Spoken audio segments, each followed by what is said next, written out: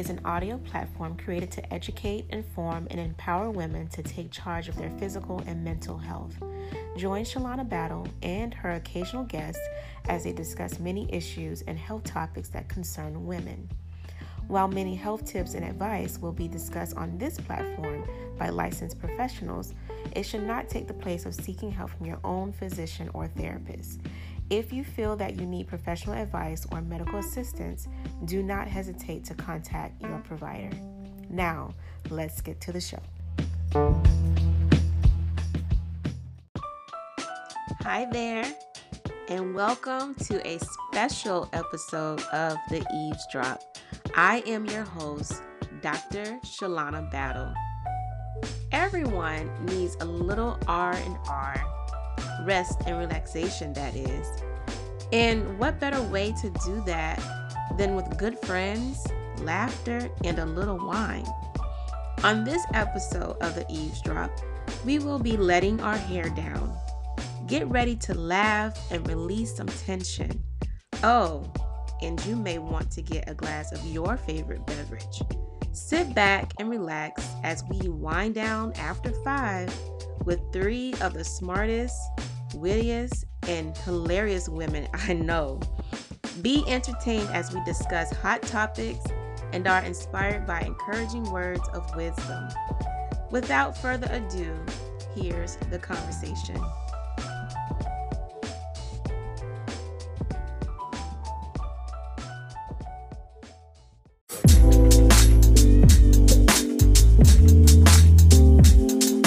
We are about to get this thing started right now.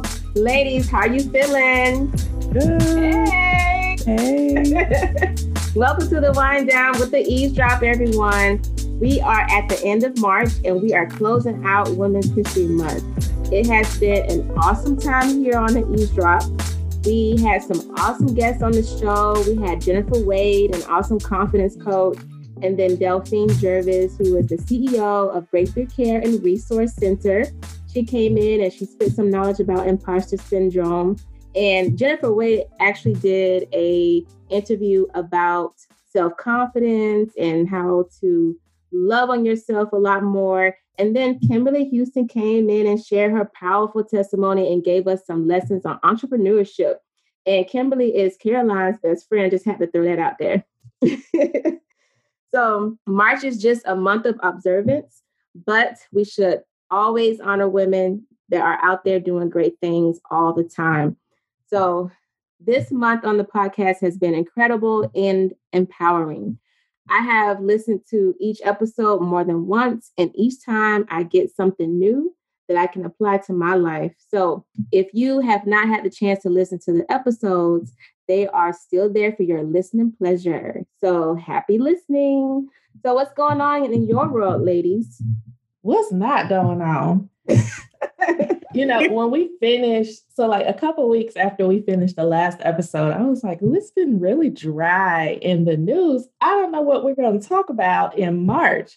And then Harry and Meghan. And then T.I. and Tiny. Mm-hmm. And then Kirk cussing out his son. I feel like everything happened in the last week at once. I don't even know where to start, honey. Well, how about we start with Meghan Markle? So one of the biggest stories in the media was the interview between Prince Harry and Meghan Markle.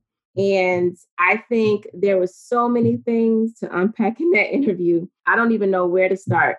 First of all, before we even talk about Meghan Markle and Prince Harry, can we just give the props to the queen of television, Oprah, for a job well done with the interview? Yeah. It was tasteful, and she really did a great job facilitating Meghan and Harry's truth. So what did you ladies take away from the interview? Well, if I didn't take away anything else, Meghan Markle is the queen of words. She came with eloquence. She came with receipts. She came like with everything. And even Oprah had to turn into a meme and be like, what? What did you say? And I was here for Meghan. I was here for her receipts. And I'm really just disappointed that she had to go through all of that. I mean, I'm not surprised because I'm not surprised. Yeah. But, anytime that we see a fellow Black woman go through any type of treatment like that, it does break my heart. And so, like, my heart goes out to her, but Megan she annihilated that interview. It was so well done. I was just heartbroken, but also just so proud of her for speaking her truth and just shedding light to what her experience was. So I was here for that. And Harry was just, look, if you Buck had a crown, it was Harry because he was over there like, nope, this is what happened. This is what they said. This is what happened to my wife. Check me. Mm-hmm. So to piggyback a little bit on what Caroline said, just seeing how they were able to stand together. And although Harry grew up there, he knew that what was happening to his wife, her not getting the help that she needed with her suicidal thoughts, them kind of just dismissing it, them wondering how dark her baby is going to be, which she didn't release who said that.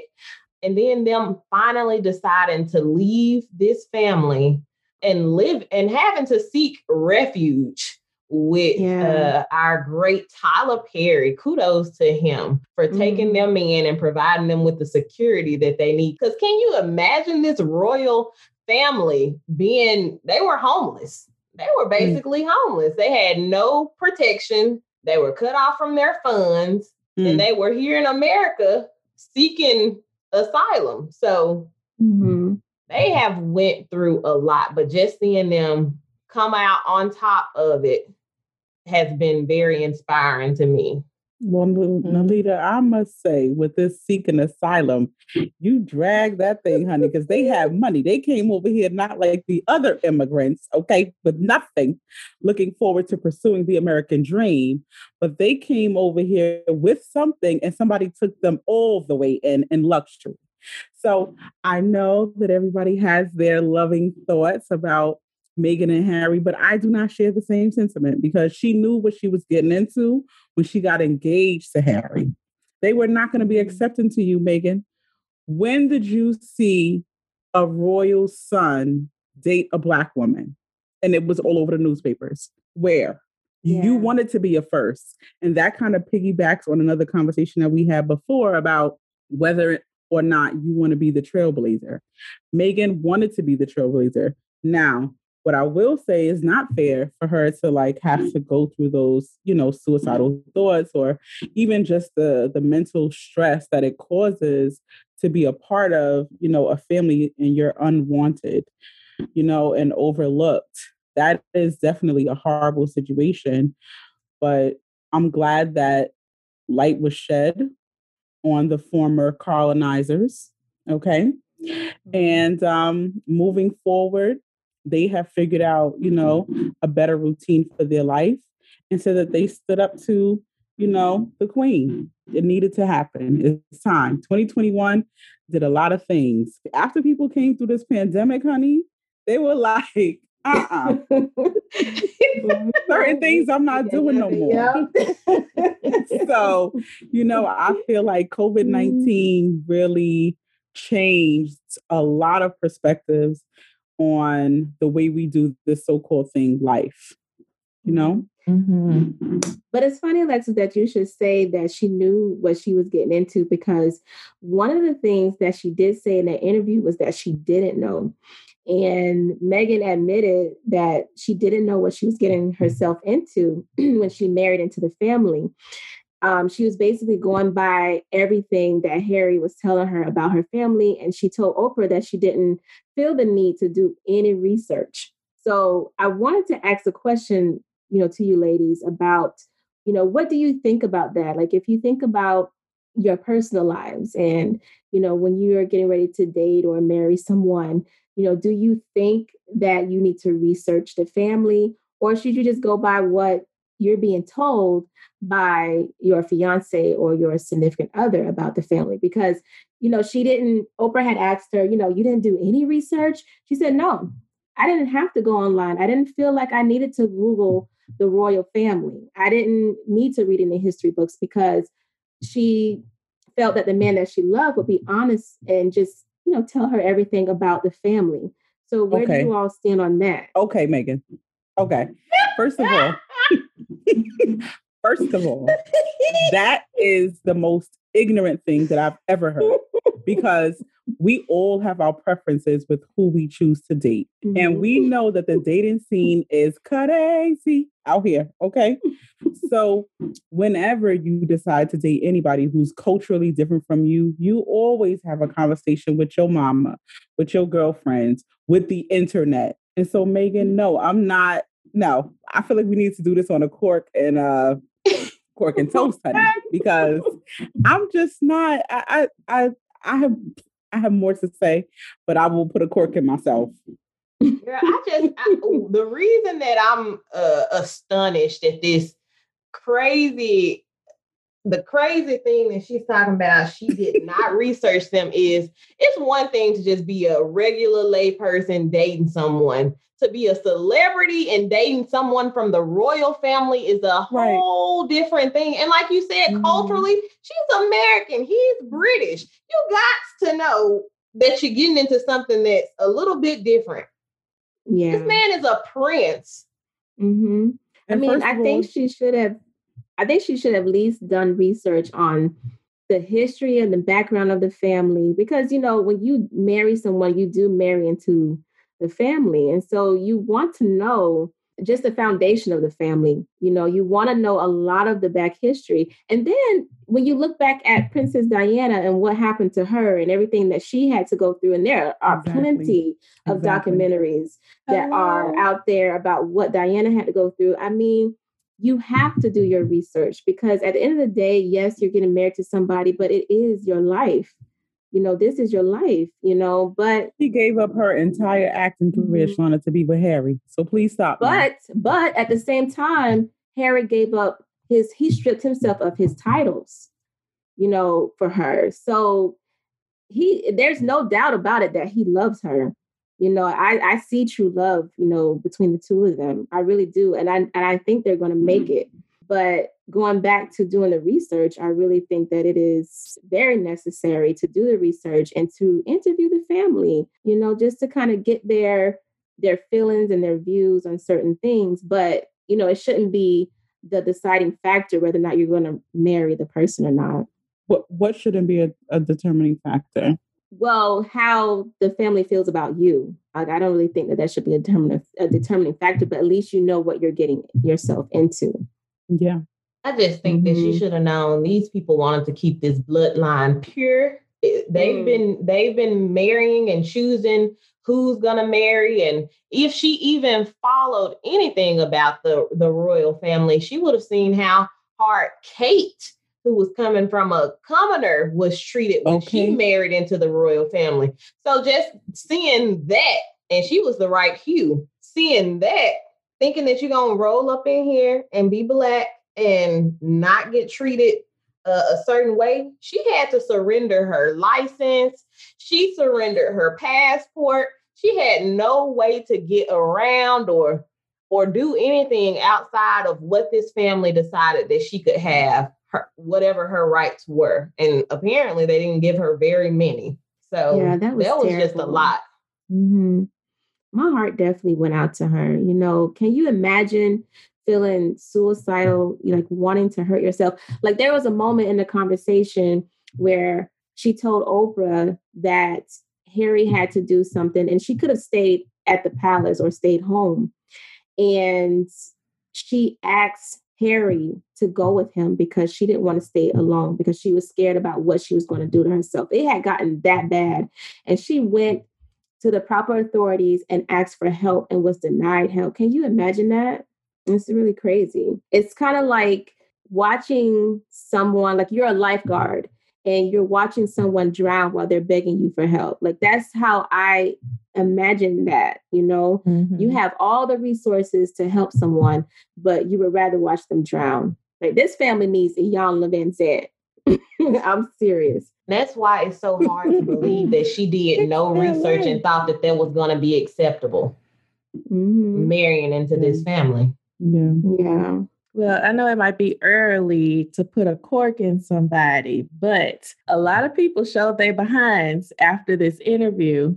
So whether it's who y'all thought was checking for baby Archie's skin tone, or Piers Morgan, or Sister Osborne. Like, people have been showing out after the interview.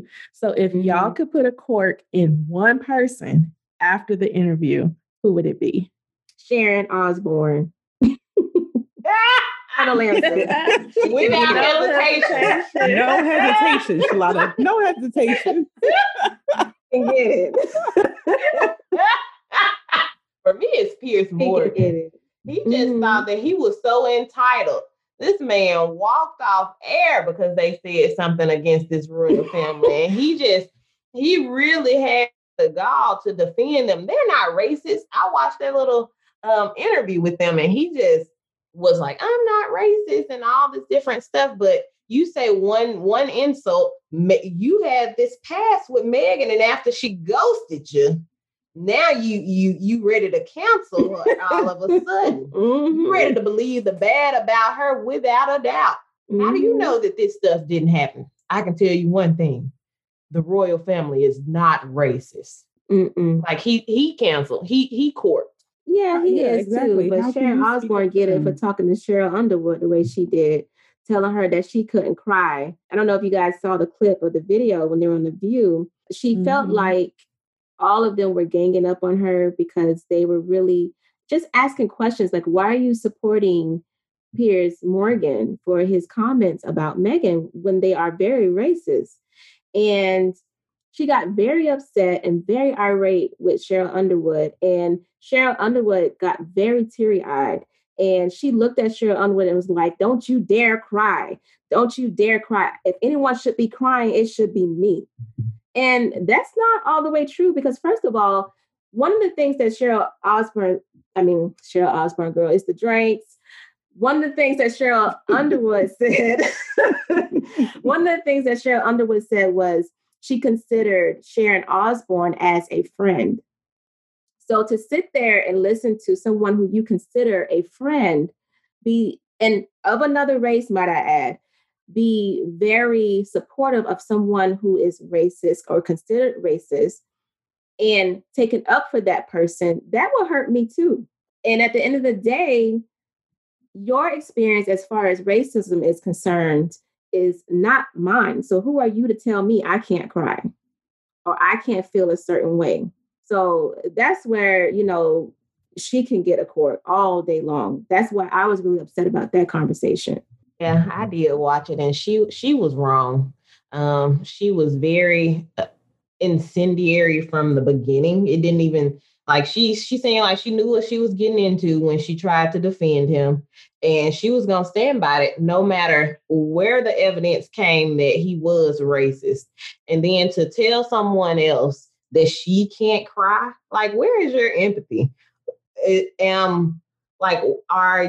he a better friend because he's white? I thought that we were friends. How far back do you guys go? Is it something else on the line than friends? Yeah. And now the show is under investigation. And so they've been showing reruns, and so as it should. I think Oh, go ahead. No, I was only just going to say that other women who have been on the show too, or women of color that have been on the show too, have come out and accused her of being racist on the show. So I think that's why, they're under investigation now. Caroline, still there? You said something was going on with her internet. So I think for me, I had to put a cork in Kevin Frazier. So I don't know if y'all heard about his fiasco, but he's one of the co-hosts on Entertainment Tonight. He's a Black man, one of those all skin folk ain't your kin folk. But he was kind of insinuating that Black women should, it's our job to educate Sister Osborne on her antics and, her ignorance. And so, he had, I think, shared some things on Twitter, but has since taken it down. But it's who are you to tell us that it's our job to educate Sharon Osbourne on, the racist things that she said, trying to defend Piers Morgan, versus you being the one to say, no, she was wrong. And I'm standing with my Black women to tell Sharon Osbourne that she needs to get her act together. So I'm putting the cork in him because he was out of line, telling us that it's our job to fix this woman over here. And not only did he do that, he tagged people, Amanda Seales and Cheryl Underwood.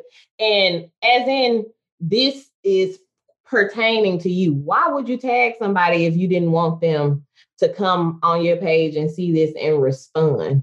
And Amanda Seales went in on him. So if y'all have not seen her respond to Kevin, this showed out, and I enjoyed every moment of it. Every minute of it. Me too. Me too. Grab my popcorn. Angela went in. She went in. So she was like, I don't know why these men always think we got to lay out their coats just to let these little he would walk over.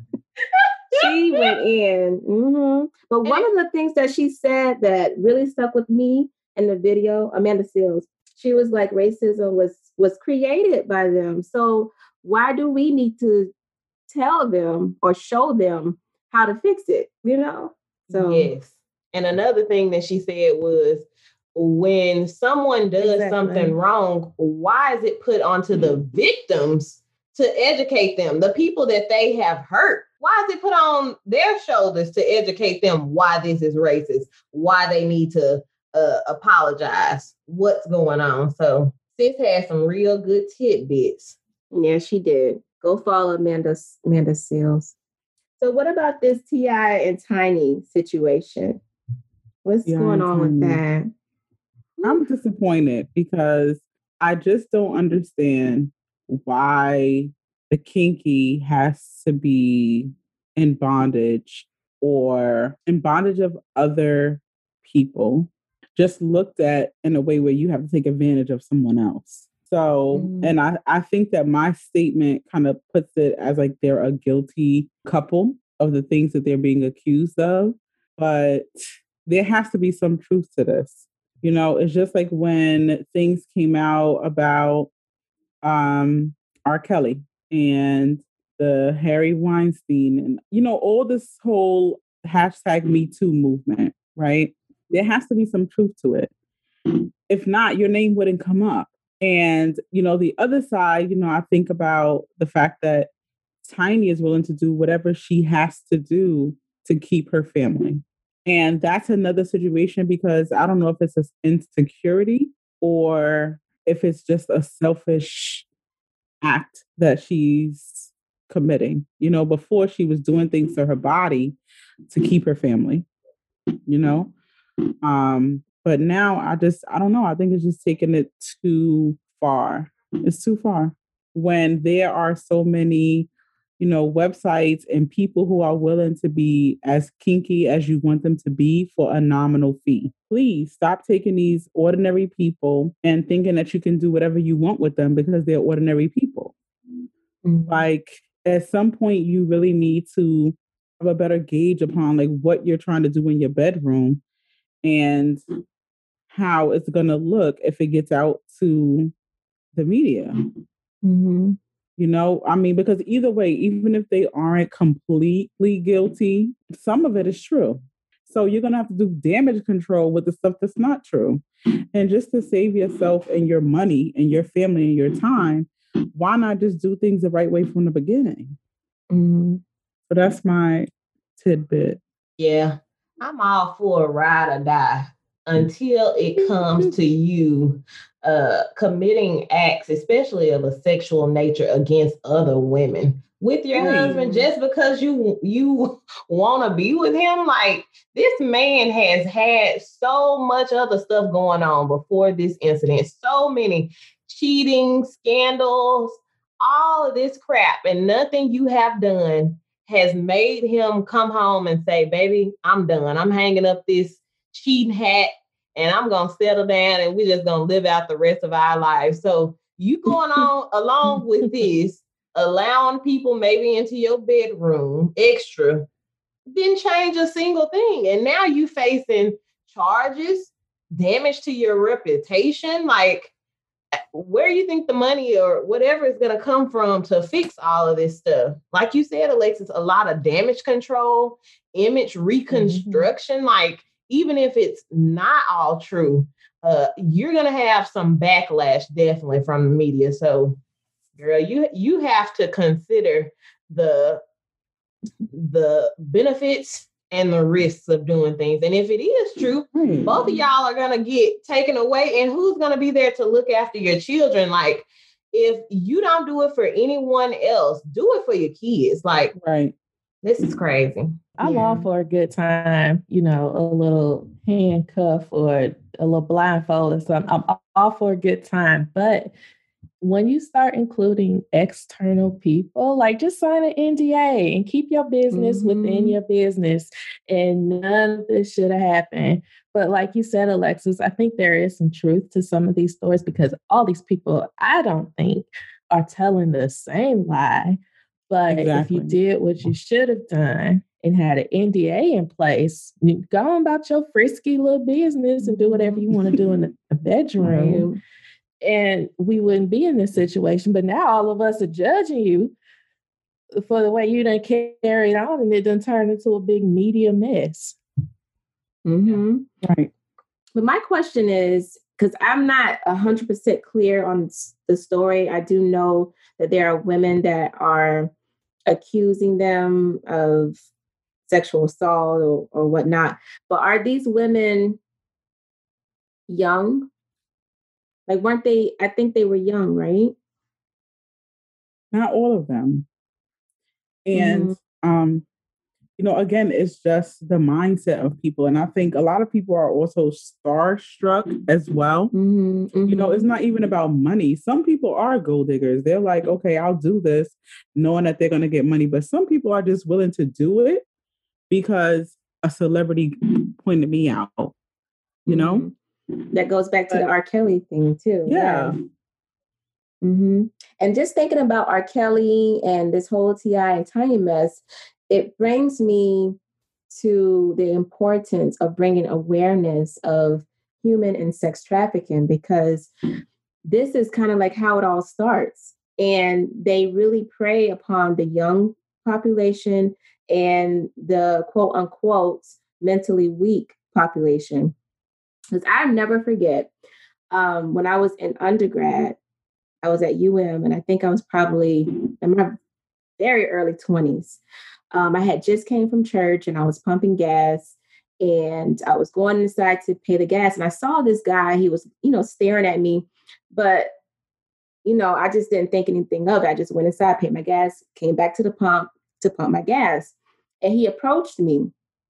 And he was like, you're very beautiful, and gave me a card and was like, you look like a model. I would love to have you as a model. So me being young or whatever, I'm like, oh, okay. He sees me as, being a model.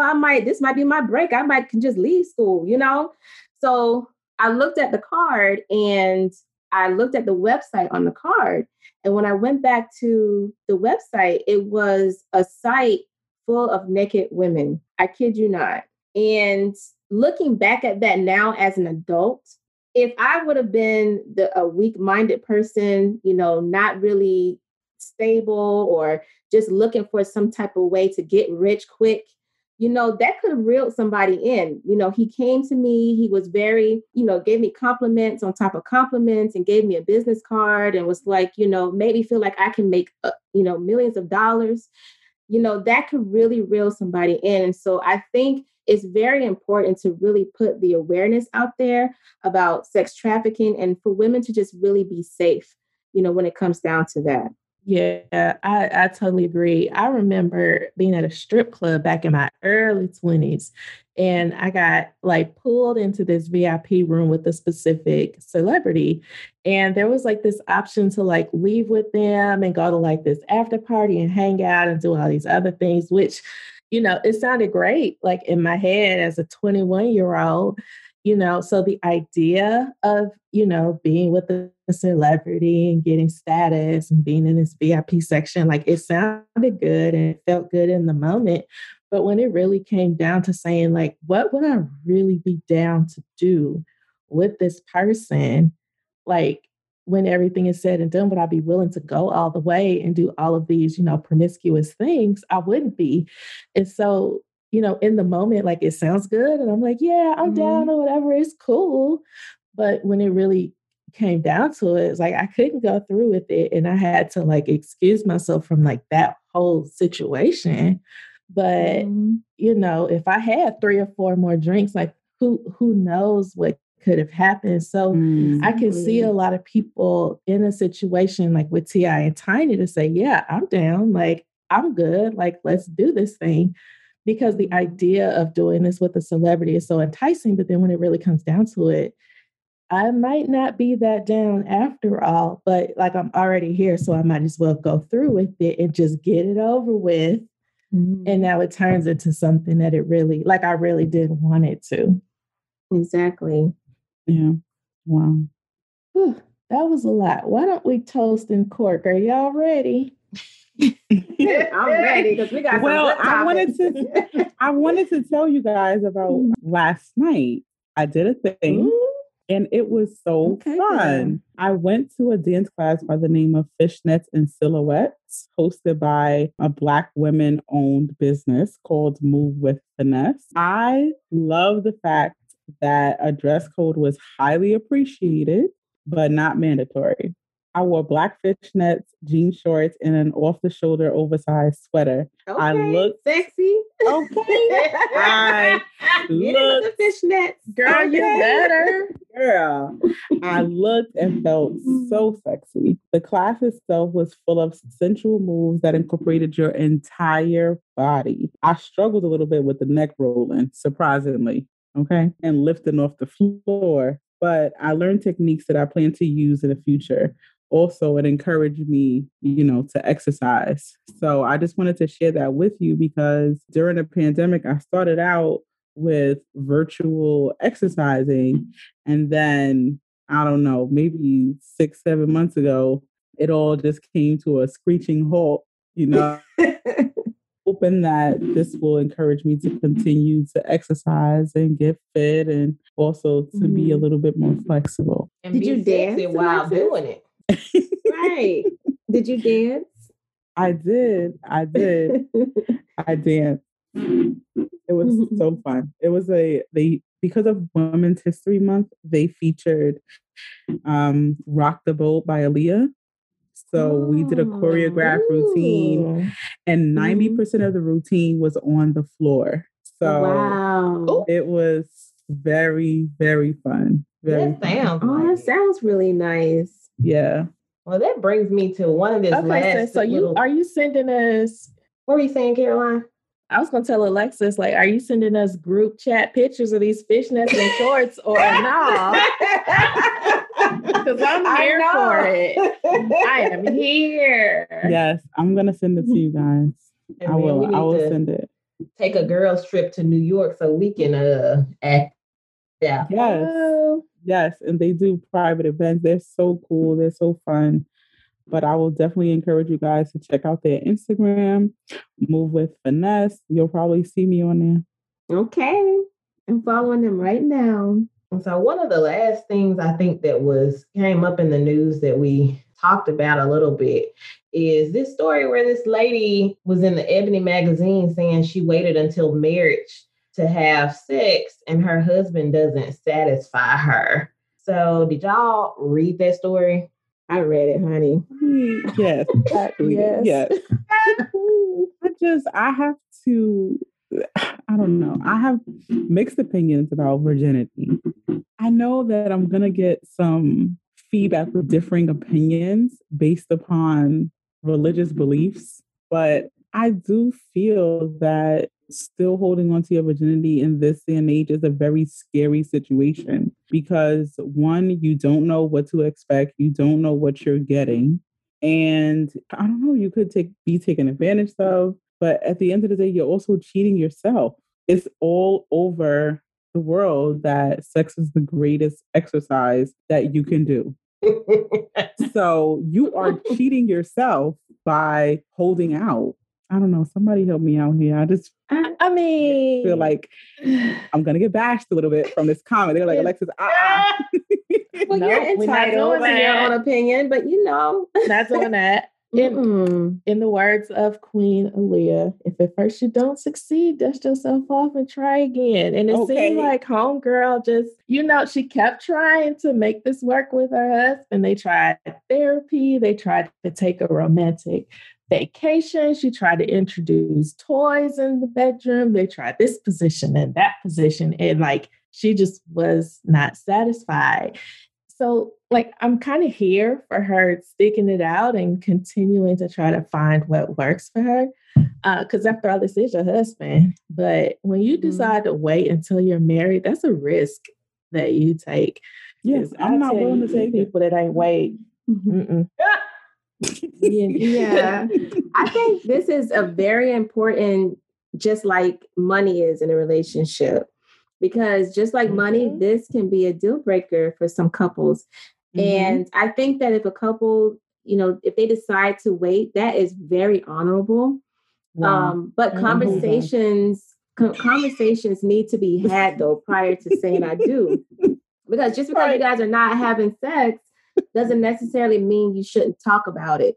I think questions need to be asked. What are your views about sex therapy if we needed it? Or what are your views about sexual exploration? What are you willing to do in the bedroom? What are you willing not to do? I really think that you shouldn't be silent about the topic if you're not having sex.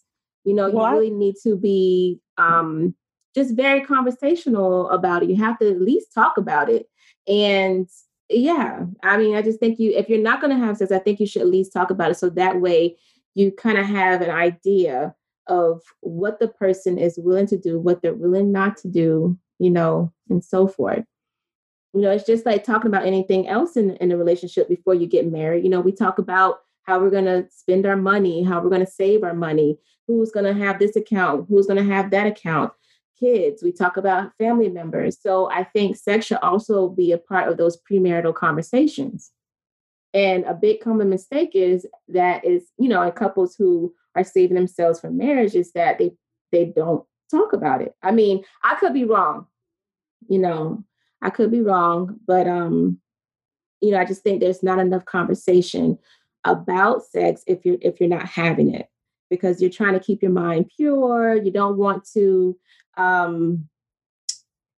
you don't want to kind of have the conversation lead into anything. So people are really silent. And then when you get into a problem, when you're in the bedroom, it becomes a big issue, like in this case. And so it doesn't even seem like... to add that. Oh, go ahead. You can go ahead, Alexis. No, I was just going to add that it's kind of funny that she's taking the lead on, the experience or the journey. That's kind of strange to me because it seems like you have a pre-perversion, ma'am, because how would you know to do all these things or to know that someone is not satisfying you? Well, she said that all her homegirls have talked about it being an earth-shattering, heaven-moving event. And it seemed like when I was reading, it said something like up to 6 months into it, she was being tortured. And so she bought this sex toy and she pleasured herself. And that was when she first had her first orgasm, like 6 months into her marriage. So she's talking about, I love this man. I want to be with him. She's trying different things with him and trying to make everything work. And I think it would be one thing if she was just okay with the sex being mediocre and he met and filled every single box, but she isn't. She had sexual pleasure one time with this toy. When she brought it in to him to use during it, he threw the thing out the window. He went to one sex therapy session and then he was like, I'm not going to have my manhood humiliated and insulted. It's not me, it's you. So I feel like he's being really selfish. And the last thing that she left us with was, I said, forever until death do us part, but forever is a long time to live without some good sex. I don't know how long homegirl is willing to stick it out. Yeah, but I don't see, that's my problem with this whole scenario is in order for stuff like this to work, like I'm all for waiting. Like if I meet the right person and they decide to wait, then, I'm all for that. But at the end of the day, when we do say I do, we're going to have to work together because sex is not just a one-man show. It's two people together. So if I communicate to you that this is what I like, this is what I want you to do, right, then I'm going to need you to do it and vice versa, because that's how you just make the experience pleasurable for both people. And so the problem that I have with this scenario is that it's all one-sided. He's not really trying to, show her a good time, and she's doing everything to make sure that their sex life is awesome, but he's not. So that's where the problem is. And I don't know. I mean, good luck. I wonder about that because, like, when I was a virgin, like, I had this image of what, my first time would be like, and all these things based on, like, books that I read and all this kind of stuff when I was a teenager. And so I can't imagine how much imagery I put in my head by the time I'm like 27, like this woman was, of what I would imagine sex to be like, comparing it to pornos, comparing it to what my friends said, and everything. So my husband, his sex game might not even be that bad, but the way that I've conditioned myself to believe that sex should be has probably like tainted me into thinking that it's just something spectacular in my head when actually it's just fine. It's just not like as much as I thought it would be, right? So I wonder if their sex game is, if his sex game is like perfectly normal, but she's created like this fantasy in her head of what it should be. And she just needs to pull back down to reality because like homeboy he was not feeling it at all. Like he's throwing stuff out the window. He's low-key offended. Like Buddy's feelings were hurt.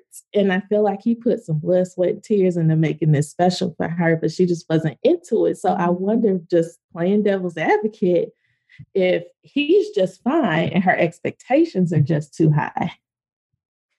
And that goes to a point that I want to make, Caroline, is that I've heard women say a lot, and I think Alexis just said it, that, I mean, you didn't just say it, but it kind of insinuated the fact that you shouldn't have to teach a man how to please you. Like he should already come to the bedroom knowing what to do. But I believe that this is a myth because especially if you guys have waited until after you are married to have sex, he hasn't been with you intimately yet. So he doesn't know what you like. He doesn't know how to please you. So you do have to probably teach them. You do have to tell them and be vocal about it. And I think that's a really common misconception is that, you should already come with skills in the bedroom and should already know how to please me and should know how to do this and that and the other. But you have to communicate what you like because like Caroline just said, somebody may be all the way at one end as at their sexual game. And another person might be very conservative, and you just have to meet each other in the center. Listen, I like the chains and the whips and the whatever that come along with it, so that way the person knows what you like. Yeah. And for women, yes, you can go, Alexis. I'm sorry, Nalita. It's me and you tonight. Don't mind if I drink it on? It's these drinks, I'm telling you. I just wanted to add that, the experience should get better and better with your partner because you're both learning how to please one another. And at the same time, you're exploring new things to do to one another and to even heighten the experience. So I think this is one of the reasons why on that show, I don't know if you remember us talking about it, Shalonna, what was it? It was something about getting married before you knew the person. It was like married at first sight or something. Married at first sight, yeah. And do you remember that Black couple who the guy, after they got married, he realized that she was a virgin and they did not work out?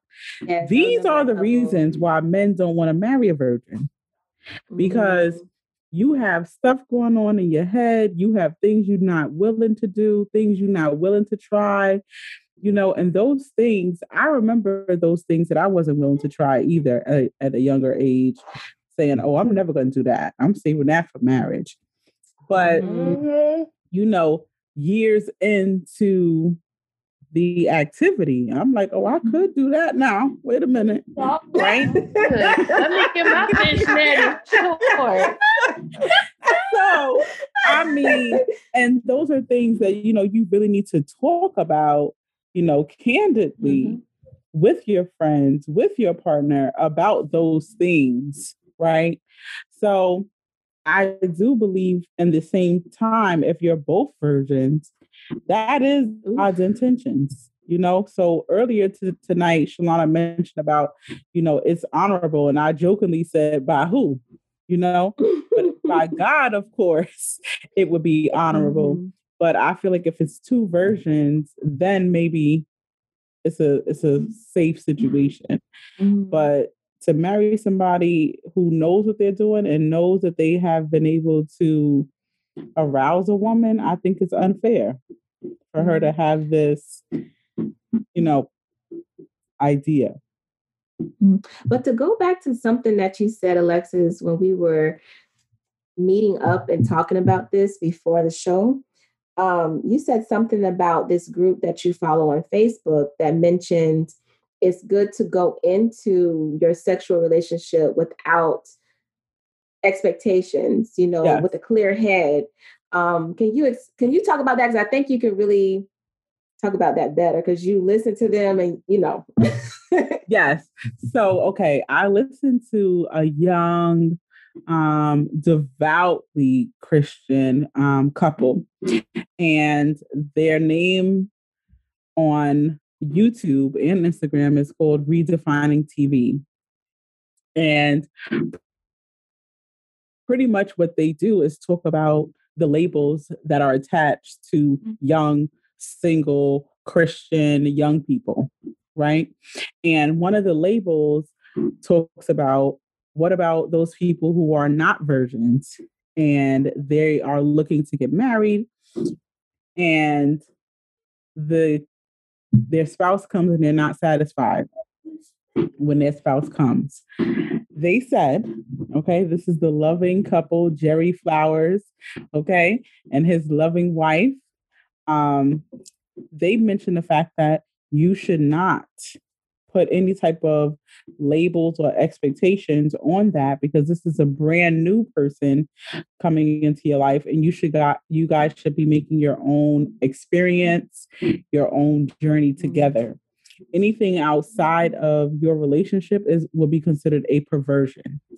Meaning for you to expect your husband to do the things, or your wife, to do the things that you've previously done that has taken you to ecstasy is unfair.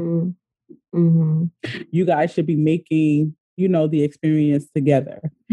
So it should be a fresh start, and it shouldn't be judgmental because that's going to bring in some issues as well, and past spirits as well. Yeah, I'm telling you, soul ties are real. Yes. Yeah. Soul so ties. You telling me I can't do them backflips I was doing back in 2009. I can't bring them into 2021. Is that what you're telling me? Well, according to the Bible, it says that for a married couple, the bed is undefiled. So those backflips, Caroline, should be incorporated into your routine. Okay, so backflip on, sis. Come on, hey, and I'll be right back. That leads me to church folks not being candid about, how they got a man, how they're keeping their man, because a lot of times people have this, stigma on being kinky or satisfying your mate when you're saved. Like you can't be saved and kinky. Yeah. Mm-hmm. Yeah. But we all saved and experienced. Hello. Exactly. All right. Well, I'll be right back. I'm gonna go do a backflip on my husband. Y'all carry on. No, I'm just kidding. Listen, Caroline, I haven't done a backstand. I haven't done a backflip, but I have done a headstand. A headstand. A headstand. Mm-hmm. Yes, honey, these hands are very supportive as well as these wrists. Okay. Hello. Support.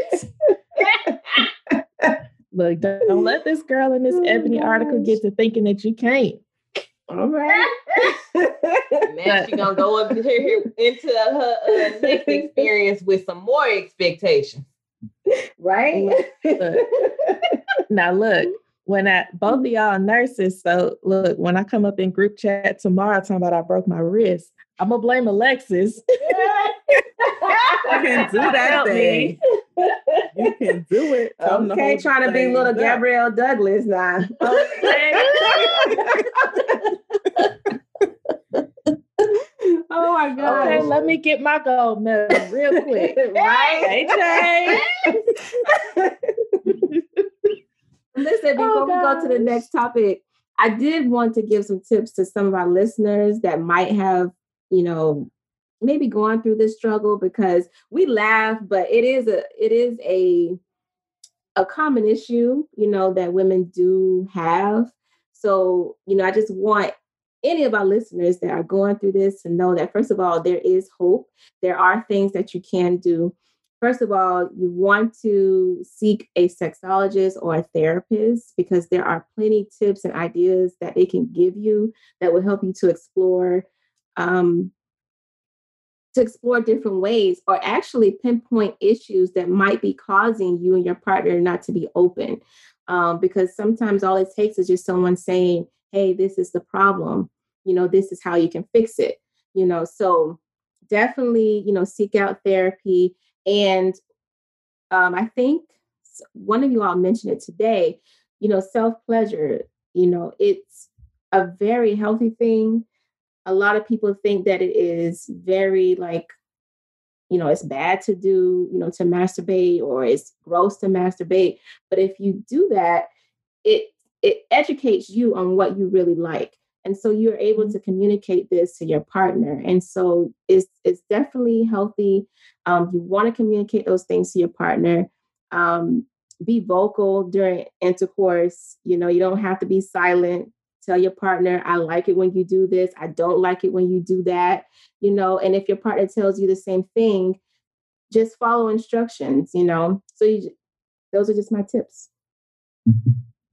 Yes. And if I want to add to Shalonna, so although I am not medically certified, I shall say that there's no harm in following some sex therapists who talk candidly about different things, and other women who can share their experiences with being dissatisfied, or just their experiences in general, so that way you can get an idea, because sometimes you don't know what you like until you've had a few experiences and you're like, oh, okay, well, I like this, I like that.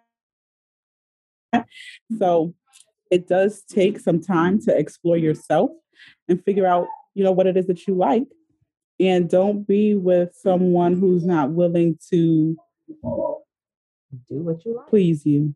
Yep, exactly. And do what you like. Exactly. Nalita, you got that right, honey. She said that quickly on Instagram. Yeah. Sure are. I'll start listing about 5 that I follow.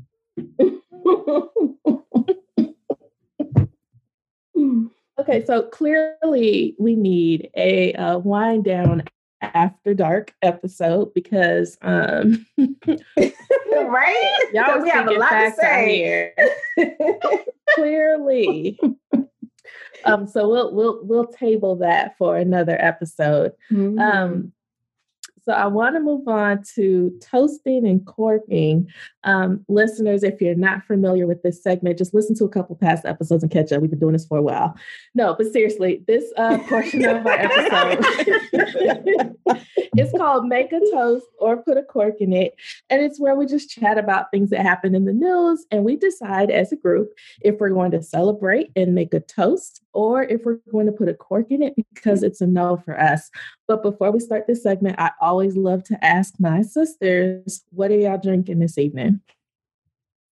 Well, you won't be surprised I'm drinking the same thing I did last month. I'm going to need you to change it up, Alexis. Moscato, rosé. We are back.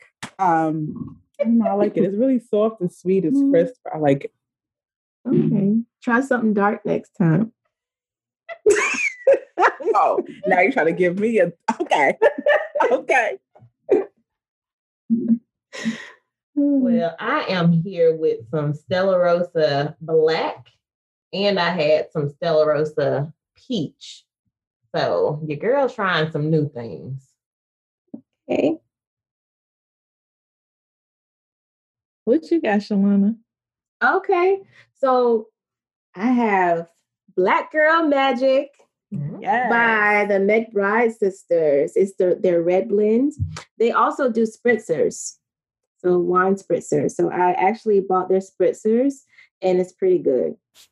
But their red blend is really good. I'm on like my third glass. I'm not drinking anymore after this. Because if I drink another glass, I'm not going to be able to do the rest of the show. But Black Girl Magic Red Blends. You better do by it, the McBride sisters. I love the McBride sisters and their collection of wine, but I need all of our listeners in Atlanta to stop buying all the wine out the store so I can get me another bottle because it's always sold out of here. So I need y'all to fall back just a little bit so I can get me some too. So I went day drinking with one of my cousins and her soror earlier today. So I'm not drinking anything else because I've had enough. And if I drink anything else, I'm like, Shalonna, I won't finish this show. So it was tequila from about 3:00 to about 7:30. And now I'm drinking water because, yes, here we are. Can somebody say electrolytes? Electrolytes. Go get some Gatorade, girl. For real. Electrolytes. So I know we want to catch up on time a little bit, and I don't want to spend too much energy on this one, but Stacey Dash is trying to get her invitation back to the cookout. Are we letting her in or no? Child, no, because we don't That'll like raisins in our potato salad. No. Hell no. That's one no, one hell no. Nalita, where you at? Girl, nah. And another no. It's a hell no for me too. All right, moving on to story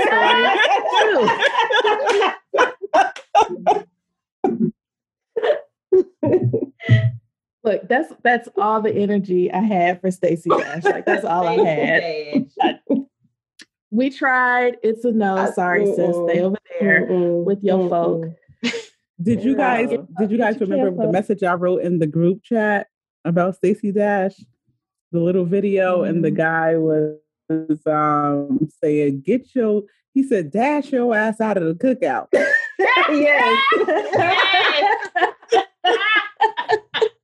Oh my gosh. Well, Caroline, why don't you tell the story for our listeners so they at least know why we're putting a cork in her? Wait a minute. He said, Alexis, he said she couldn't even come to the potluck.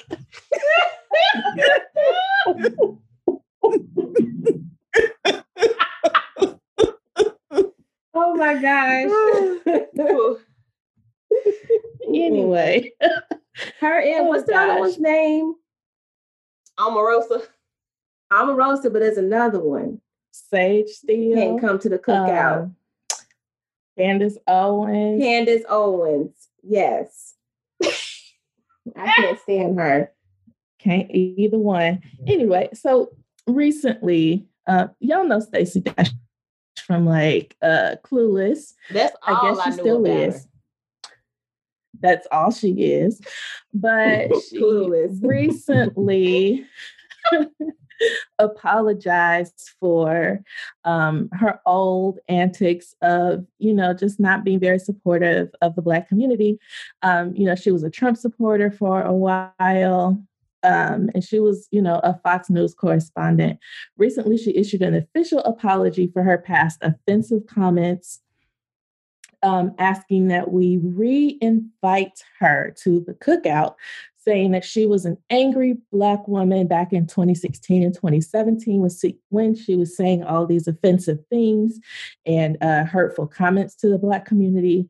She said she made a lot of mistakes because of that anger, and she's very sorry for it. So she wants to come back to the Cookout and do the electric slide with us. Still a no for me. Because she's going to be offbeat. Girl, is she even Black? She gonna use the one standard trope of being an angry Black woman. She watched the Tyler Perry movie and she probably didn't even watch the play that was associated with it. She don't know anything about us. And now the same community that you mocked and you ridicule, you want to be let back up into it? Girl, nah. Yeah, Twitter was not having it. They're just like, no, stay in the sunken place. You are not, you are not welcome to our Cookout. Stay on over there. So for some of the people who might be confused about this whole situation, let me just inform you a little bit. Stacey Dash has done a lot of negativity to the African American community. First of all, she called for the elimination of Black History Month. Girl, yes. Black TV shows such as BET and the NAACP Image Awards. Mind you, these are things that have been put in place to honor people who look like her and who were supporting her since her debut of Clueless. So, I am putting a cork in Stacey Dash in her antics because as much as Black entertainment television, BET, and TV One has done for her in her dried up career, she had the nerve to use her platform on Fox News to turn her back on the same people who helped her get halfway to the top. Because she never made it to the top to me. She made it halfway. Then the excuse she had for making the insensitive comments while she was on Fox News was that she was angry. Now, mind you, y'all, this is a stereotype that they have about African-American women already, that we're angry and that, we have attitudes and all kind of stuff. Like, that was your excuse? That was your apology? That's why I'm saying sis don't even know us. Yeah, like I can't with her, as if. Girl, I drew the line when she said that rape victims should get 100% of the blame. They are bad girls who like to be naughty. Like, to put anything on a rape victim, someone who has dealt with some trauma that you apparently don't even know the first thing about, is just, girl, I can't even put a cork in her because my cork got to go back in my wine. She can't be associated. I know it. I'm saving my cork for somebody worthy. Like, Stacey has been so trash for so long. She called out Oprah and said Oprah was foul because she compared Trayvon Martin's death to the murder of Emmett Till. And Stacey Dash, called Oprah out and called her trash for that. And then, like you were saying, Shalonna, she was saying that we need to get rid of, channels like BT, and TV One and channels like that, because you're only awarded if you're Black, as if it's not okay for us to have a safe space that's only for us. And so I feel like in order for you to even get a consideration for the Cookout, I need donations to HBCUs. I need donations to causes that support rape survivors. I need you to just stay off the media for like a year. Like you got some work to do. We don't just hand out invitations. Like you got to put some work in before we even consider bringing you back in. So Stacey, if you listening, sis, you got some work to do. Yeah, and her apology needs to be better because I'm not taking I was angry. We're all angry at you, sis. So, that's to have, I can't say what I want to say, but it's a bad apology. Cool. And then on top of that, not to mention all of the stuff that she's done to the African-American community, but she defended Donald Trump's statements of very fine people. Y'all remember that? Yes. First of all, at the Charlottesville rally when people died and our president, quote unquote, at the time was like, there were very fine people on both sides. She supported that statement. Yeah. So like you said, Caroline, she really has a lot of work to do before we even consider her to bring something to the cookout. And I'm talking paper plates and napkins. Don't even think about bringing a dish. We're not there yet, sis. I didn't even want to spend this much time talking about her. We moving on. Corking her. Right.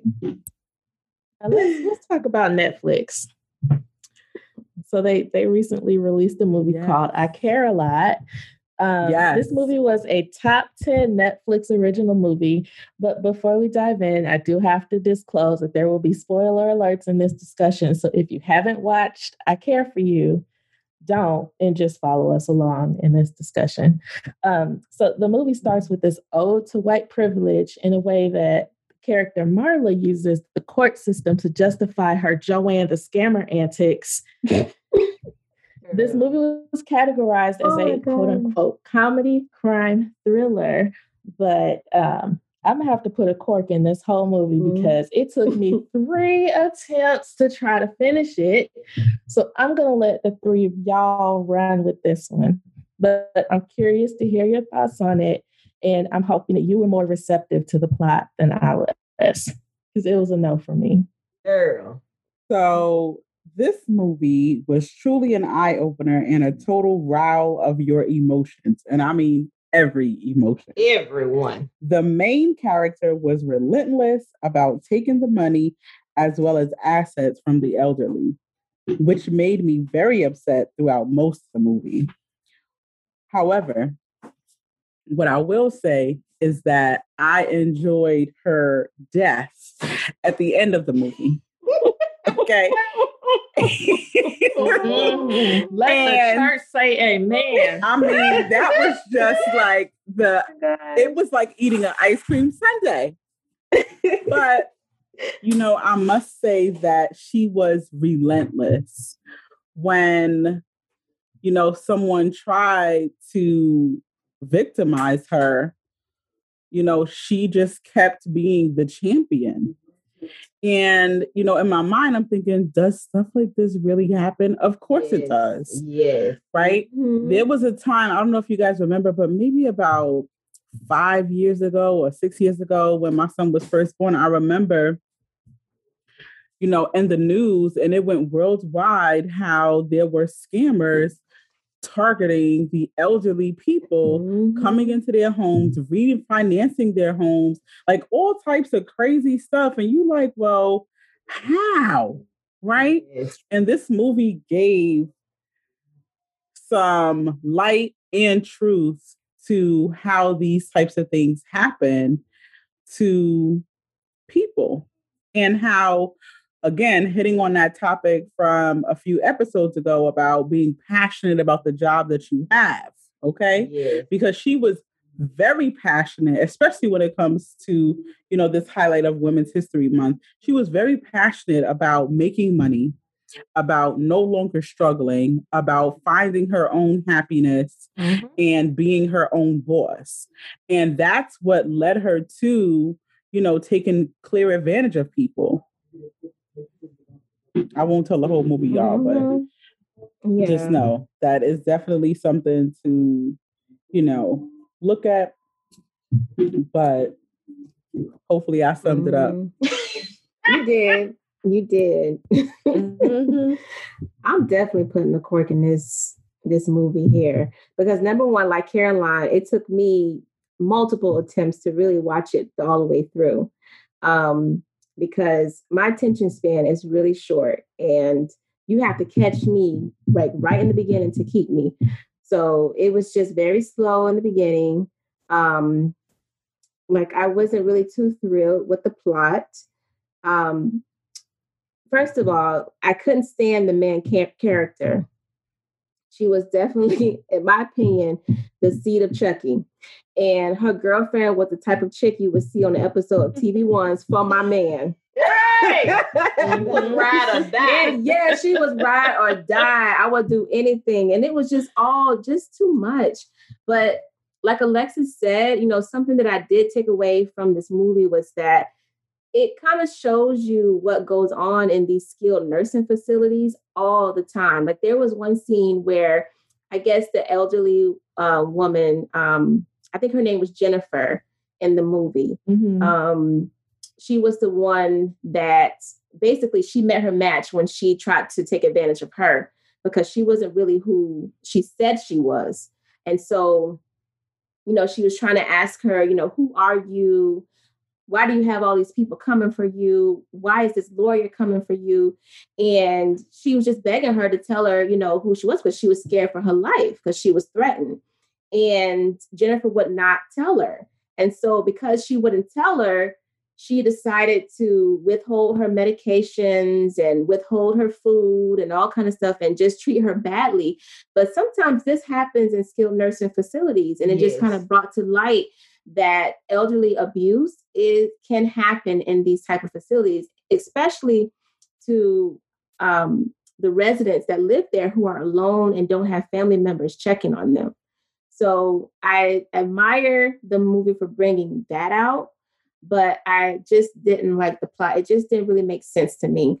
I actually hated the son, Roman. Girl, yes. I didn't like him because at the end, like I like the fact that he was trying to fight for his mother in the beginning. He was all for trying to get her out of that facility. But at the end, because he couldn't really kill her or I guess like he really couldn't kill her, he decided to work with her. And to me, that's like the ultimate betrayal of your parent. So, I don't know. That was just the bottom line for me with this movie. Girl, I just have to say, I have never rooted so hard for a character's demise as I had in this movie. Girl, the last 30 seconds of this film were so satisfying to me. And I am not a sadist. I promise that, I felt some real empathy for things that happened through this movie, but not for Marla. Marla didn't deserve no empathy. I don't know how Homegirl made it through all of the different attempts on her life. Girl, she just powered through it. Like her little lightweight body was drugged and ran through with some carbon monoxide, and she just kept escaping one thing after the other. And after another pissed me off. But the ultimate, like you said, Shalonna, the ultimate betrayal to me was Roman not sticking up really for his mom. Like he went into business with her. And the only thing I wish that the movie would have done for me is let me know that at least the gun that was used to kill her, given to him, to the son by Peter Dinklage. Because then at least I would feel like he ain't trade up on his mama. Just because this woman had him by the balls. And if I just knew that he had an ulterior motive, at least in his back pocket to get her, I would feel satisfied with the ending. But I am going to put a cork in this movie because it took us on an emotional roller coaster. And just when you thought, I'm on top of the world, I got everything I could ever want, it was the ultimate number one saying, karma is a bitch, happened because she lost it all in the blink of an eye. And you know what? I must say, Nalita, that it definitely put the color scheme on a pedestal, because we've all worked at places where the person was not the smartest person in the bunch, but yet they were able to get most of what they wanted. And for this young lady, she wanted to be rich. That was her entire goal. Yes. And if you notice her character, she smiled, she dressed nice, she dressed the part, but she also had this aura that came about that was very cunning, that was manipulative. And the judge didn't notice it, you know? And she had everyone around her, the right people around her. I shouldn't say everyone, but the right people around her to kind of support or second her foolishness. So everybody was just corrupt in the except I feel like the judge wasn't corrupt. I feel bad because dang, this man was just making all types of bad decisions, and I want to know why he had to be black. Like, I don't think that he was in it for the money. I was thinking the same exact thing. Like, they have him up there all nonchalant, all gullible, but why he have to be a black judge? That's what I was thinking the same exact thing. He was so gullible. Like, every time, like, I would look at him like, why aren't you asking these questions? Why aren't you investigating her? You know, doesn't something, seem fishy about every case? Like, every case is the same that she brings up to the judge. So it was crazy. I felt like I was watching 3 different movies at one time. Because it was all over the place. I had so many questions, but again, quirk. Yes, I definitely agree. Yeah. The irony of the ending to me was really funny. So, like I mentioned before, Roman betrayed his mother, but then it was the guy from the woman who she took advantage of previously who actually killed her. To me, I felt like that was a lot of irony in the movie too. Yeah. Just wanted to point that out.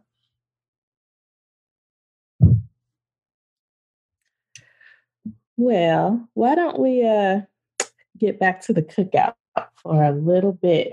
I want to talk about famous cookout attendee Justin Timberlake for issuing an apology to Britney Spears and the Queen Janet Jackson after how long has it been? Almost 20 years? Girl. Anyway, apology accepted. Janet Jackson is seemingly aware of the statement of remorse that Justin Timberlake issued to her and Britney Spears, although she seems to be keeping her feelings about it to herself for now. Justin Timberlake came under fire last month for his treatment of Britney Spears after the release of her documentary, and it really just showed the aftermath of their split back in 2002. Fans also criticized Timberlake for exposing Janet Jackson during their 2004 Super Bowl halftime performance. He said, "I've seen the messages, tags, comments, and concerns, and I want to respond." He said on Instagram, "I'm deeply sorry for the times in my life where my actions contributed to the problem, where I spoke out of turn or did not speak up for what was right. I understand that I fell short in these moments and in many others where I've benefited from a system that condones misogyny and racism." He went on to mention his regrets over the actions toward Janet Jackson, and he specifically wanted to apologize to both Britney Spears and Queen Janet because he cared for and respected these women, and he knew he failed them. He said he felt compelled to respond in part because everyone involved deserves better. And most importantly, because this is a larger conversation that I wholeheartedly want to be a part of and grow from.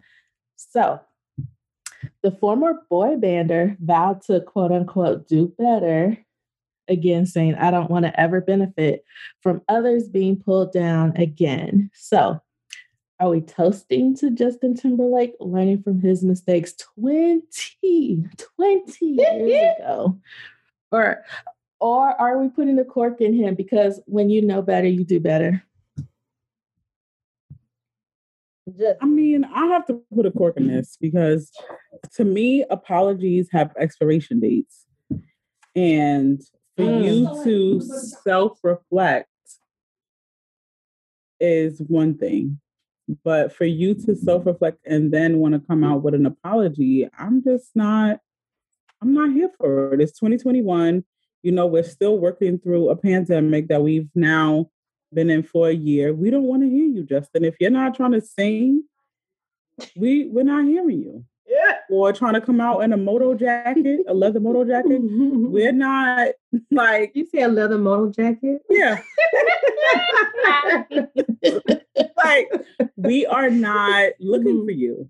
So I think they have expiration dates. What do you guys think? Is it ever too late to receive an apology from someone? I'm torn because a part of me wants to, forgive anyone who shows remorse for the actions that they've taken when they weren't acting, or, being the best version of themselves. But you have benefited from the downfall of a Black woman for so long. Like I remember like the shameful things that people said about Queen Janet, back when I was in high school. We won't talk about how long ago that was, but, way back then, it's like, where were you? Still singing, still, being silent, singing like, bye, bye, bye to the press when it was time to take up for her. And I don't feel like an apology now can make up for all the hurt that you benefited from, not just caused, but benefited from a long time ago. And just like, the other girl we put a cork in earlier, Stacy, whatever. I feel like Justin has some work to do, and it's going to be more than, making a bop or making a quick hit for the. I think you're right back into the cookout because I don't feel like an apology is enough at this point. I'm with Alexis. Well, I think the difference between JT's apology and Stacey Dash's apology is the apology. Because in JT's apology, he acknowledges what he did. And Stacey Dash's apology, she just says, she gives an excuse. She says, I was angry, which I don't really think is an excuse because as African American, we're all a little bit uptight about how things are going in this society, So I think that it's the apology. And like you, Caroline, I am actually torn as well. Like at first, I was really upset with him for a very long time at the way things happened with Janet Jackson and Britney Spears. And but now I am torn because for one, like I said, I still remember how Janet Jackson had to take the fall and he said absolutely nothing to defend her when he was the one who caused the wardrobe malfunction in the first place. But, at the time, he was very young. He had just left NSYNC, and he was at the height of his career at a very young age. And his psyche may not have been as mature as it is now. So that's where I get kind of torn because now there's growth. But then there is the timing of his apology. It was right after the documentary. Yes. So I initially thought that this was an effort to clean up his reputation because the documentary didn't really put him in a good light. And then on the flip side of that, he could have saw his reflection through the documentary and felt the need to apologize. So, I thinking about it and just reading the apology, how he not only apologized to Britney because it was Britney Spears that was in this documentary, but he took it way back and then apologized to Janet Jackson as well, too. So, I might let him just bring something to the potluck. He can come to the potluck, but, he might have to do something else to come to the cookout. I don't know. And then, I might put a, toast to him with a side eye. Girl. Well, let me ask this question too. And Nalita and Alexis, I want to hear what y'all think. But do you feel like he apologized because he was genuinely sorry? No. Or did he issue this apology because he got caught? Because he got caught. Like I now, since I heard what Shalonna said, I do feel like he could have seen his reflection. But this man said, I've seen the comments, tags, concerns, and I want to address them. So I would much rather he, of course, had apologized nearer to the time when these women and their images were so severely impacted.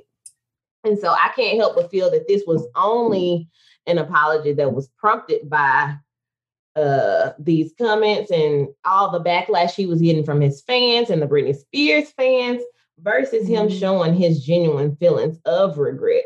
But if he is showing a module of growth, then I want to congratulate him. But he should have. I told y'all before, Caroline, that Nalita, are you still talking? No, I just said he should have had sis back. Like, we invited him to the cookout. He should have stood beside her when all of this stuff went down. Like, he first had Britney Spears and all of that. So 2 years, of course, have passed. He is still young. But, geez, he couldn't mature a little bit and know that what he did was wrong, watching all the backlash that she got from him ripping her shirt off. Like, yeah. And that's why I said I was torn, because it was a long time. And, he's been an adult for a long time now. So, so yeah, that's what I was saying too, that it's the timing of everything, like right after this documentary. But then you think about, you try to give people the benefit of the doubt. Like you look back and you're like, okay, well, his apology did sound sincere. So, I mean, I don't know. No, sincere to who? Don't apologize to me, to Janet, to Brittany. We don't want it. Leather, moto, or a song, Justin. No. Cry me a river. hey! You know what? Exactly. He wrote that whole song about Britney Spears. So please go sit down.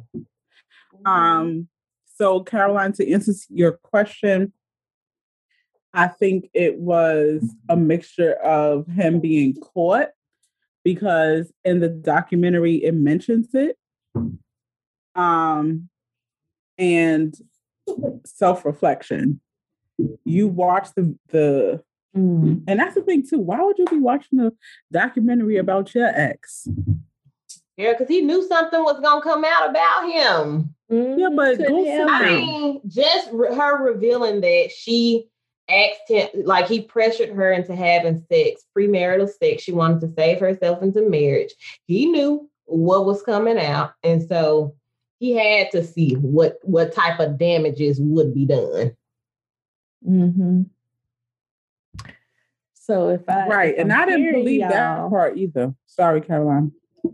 But before you close that segment out, Britney Spears, I didn't believe that part when she said that. I didn't. No. You were holding yourself. Or that she was saving herself for marriage. Brittany, according to who? She need to meet the girl from that Ebony article and they can be friends. Look, but to me, equally yoked.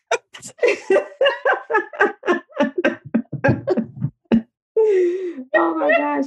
But to me, I think maybe, she was telling the truth, because he apologized to her. If she was lying, then why are you apologizing? So maybe, she was being honest about it. Shalonna, really? Really?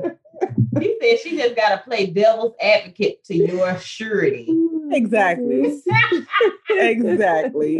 Come on now.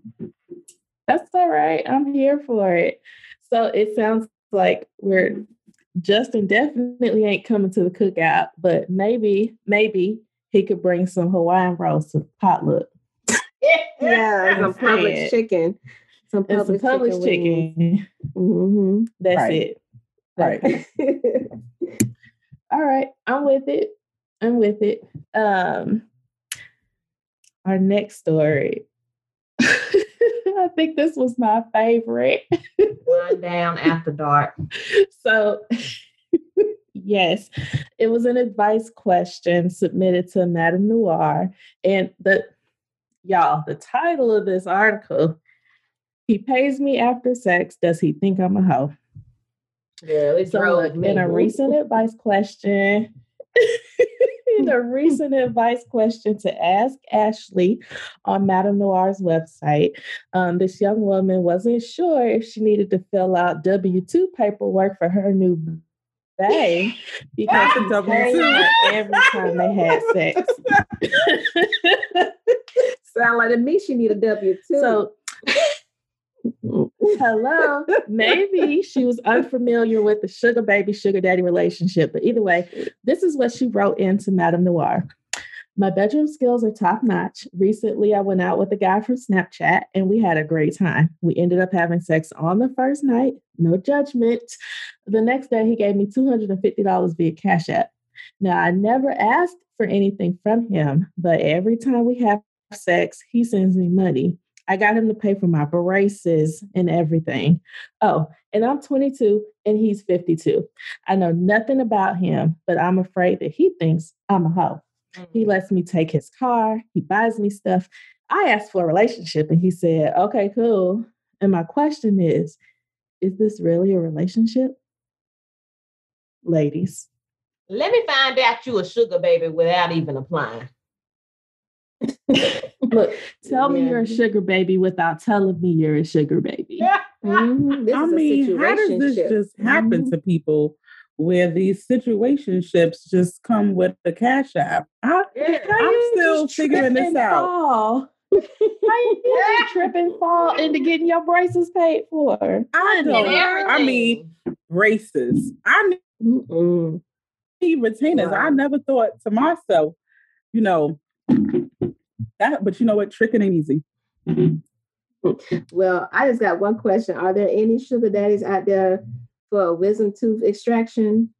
Because wait a minute, that's listening to the eavesdrop. That's listening to the eavesdrop.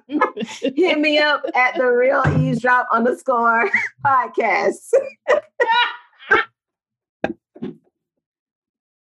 Shoot. Okay, we got student loans to pay for, and Joe is taking his time with the student loan forgiveness. So if any of you sugar fathers are listening. She says sugar fathers. I can't. But I mean, I don't see any shame in having a sugar daddy. Like, if that's your business, I'm all about minding the business that pays me. But like, are we toasting to granddad putting this young lady on payroll? Or are we just going to put a cork in, like her not even realizing what's happening right in front of her eyes? Hold on, Caroline. Did you say granddad? Well, granddaddy put her on payroll. He's, sliding her a little $250 every time they do the do. He's on payroll. But you know what? I have to ask, how does he know? How does he know the price of $250? Like, is based on, your past encounters, sir? Because according to this, maybe $250. Maybe she's not wearing fishnets and shorts and doing backflips in front of him. Maybe that's why she's only getting $250. Okay, you need to go to the class with Alexis in the New York City. Yes. Okay. Okay. Listen, I'm out here and I'm saying to myself, I have to incorporate these things so that way. And that brings us to our first episode when we talked about Jasmine Sullivan and, her Hotels album about tricking, and that conversation came up about, everybody doing stuff in order to get stuff from their partners. But I just feel like I don't want to judge her, for her choice and getting things, but it should be acknowledged that you're definitely on a whole stroll. The whole struggle. I'm not judging her about that. I'm judging her about talking about I know nothing about him. Like in this day and age of social media, we all got that friend or family member who is a private investigator trained in social media surveillance. Girl, make sure you at least know, does he secretly hate people like you? Like, are you wanting his number? He started out paying you. You might end up in his basement. Let somebody know that you going with this 52-year-old. Like, come on, girl. Mm-hmm. That's true. I'll put it in a cork in her for even thinking that this relationship was going to go somewhere. You know, the age difference is out of hand.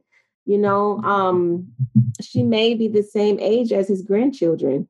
And people say, you know, age ain't nothing but a number. I'm serious. Y'all are killing me with this grandchild stuff. Lord have mercy. I'm serious. The man could be her father. Exactly. And then some. Her father twice. You know, people say age ain't nothing but a number, but sometimes it's more than that. And Mr. knows that he can't have anything serious with her, but loves having her around and would do anything. You call him Mr. Mr. Oh my goodness. We're not going to just graze past that. He is a Mr. Yes. But he he called her baby. Around. Baby girl. No, he calls me. Yeah, but you know, he loves having her around and would do anything to keep her. And that's why he's paying, you know, for her braces and everything and giving her money and everything to keep her around. And you know, I honestly, like Caroline said earlier, I don't really see anything wrong with this. But the problem comes in when the agreement isn't mutual. You know, when you have one person on one end of the spectrum, you know, thinking that we're in a relationship and that eventually we will be together. And then you have the other person is on the opposite end. You know, this is just a situationship and there's just a tug of war. That's when it becomes a problem. And, you know, a homegirl need to sit down and have a talk with Mr. Mm-hmm. Before she get emotionally invested, like she is financially invested. Right. Because if she's looking for something real and something long-term, this ain't it. Nope. It is long-term because she about to get his life insurance and his pension. Okay. Come through. She's going to be courtside Karen. Okay. Listen, I guarantee you she's not getting life insurance money. You know, why not? This man probably got a private family. Mm-hmm. He obviously meeting with her on the DL, so she knows nothing, but she driving his car. Like, girl. Well, it sounds like they're not equally yoked. So.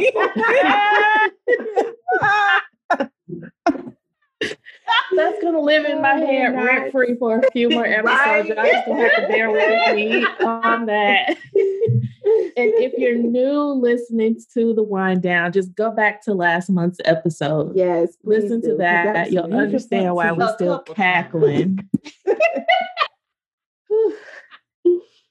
Because we're still crying about that. So we're going to put a cork in baby girl, it seems like. But... yeah, I'll put a cork in her. It's fine. We'll leave her on payroll. We'll still send her W-2 so she can file her taxes with granddad, but we're just going to put a cork in her. Girl. So let's recap. We're corking Stacey Dash, obviously. Sounds like we're corking Justin Timberlake for that tired apology. We're corking Sugar Daddy and his baby girl. Did we toast anybody tonight? Girl, I don't think so. I mean, we kind of sort of with Justin Timberlake. Yeah, and he can come to the potluck. So we kind of toasted him with a side eye. Okay, that's fine. Half a toast is all right. I'm good with that. With the side eye, yeah. So it seems like we've wrapped that up. So I'll go into our next segment. This week, for the Food of Thought segment, we've decided that with this being the last week of Women Empowerment Month, to use this as a moment to honor the special women who have inspired us. We hope that from our tributes, you may too be inspired this week and this year. And maybe over this last week, you find at least the one woman in your life who's inspired you and pay forward to them. Happy Monday. That was beautiful, Nalita. For the purpose of giving my mother her flowers and accolades while she can still hear them, I'd like to acknowledge my mommy for being such a beacon of light in not only my life, but the community in which she was born and raised. In her current role as Chief Financial Officer, she manages a multi-million-dollar budget. But outside of that, you can find her helping anyone with very soft hands in such a selfless way. Growing up, she would always talk to those in need, whether they were homeless, heartbroken, abused, and the unseen, and offer a solution to one of their issues. She is a community responder. Her work in helping the community extends from organizing a food pantry for up to 1,000 families on a monthly basis to working closely, most recent of New York State, Governor Cuomo. During the pandemic, by distributing PPE to arranging COVID testing and even vaccinations, I am grateful to have such a beautiful role model in my life. Shout out to Sheila Evans Simmons. Yes, Miss Sheila.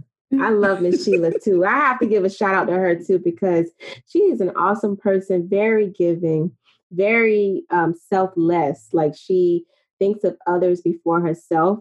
And just recently when the pandemic hit and everything, I remember telling your mom that I didn't have a thermometer here. And all I said was, Miss Sheila, I don't have a thermometer. She sent a whole care package here. I had thermometers, Tylenol, all kind of stuff. So yes, definitely. We got to honor Miss Sheila this month. Wow. I love hearing stories about your mom, Alexis, because I think, like, I've only known you for about 2 years, close to, but like when I hear stories like that about your mom, I can see a lot of where, you know, your selflessness and your willingness to serve and how you've become such an amazing person. I can clearly see that you've gotten it from your mother. So please keep sharing stories. I love to meet her one day. But thank you for sharing that piece of your life with us. I love it. Aww, Thank you, Alexis. We'll meet her when we come up there for that fishnet event. For the knee highs and fishnets. Yeah, we'll meet her. Well, I'll slide on in. I wanted to spend like 5 minutes just listing all the women who have made an impact on my life, because it was hard, but Shalonna said pick one. So here we are.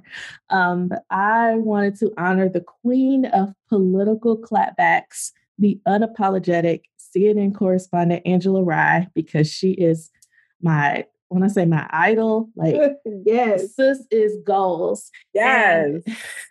And Angela Rye is so special to me because when I was on the cusp of a promotion at my full-time job, years ago, some of the executives in the company wanted me to become the manager that they envisioned, like well-spoken, without a Southern drawl and tamed hair. Like, yes, someone literally told me to tame my hair for a client meeting.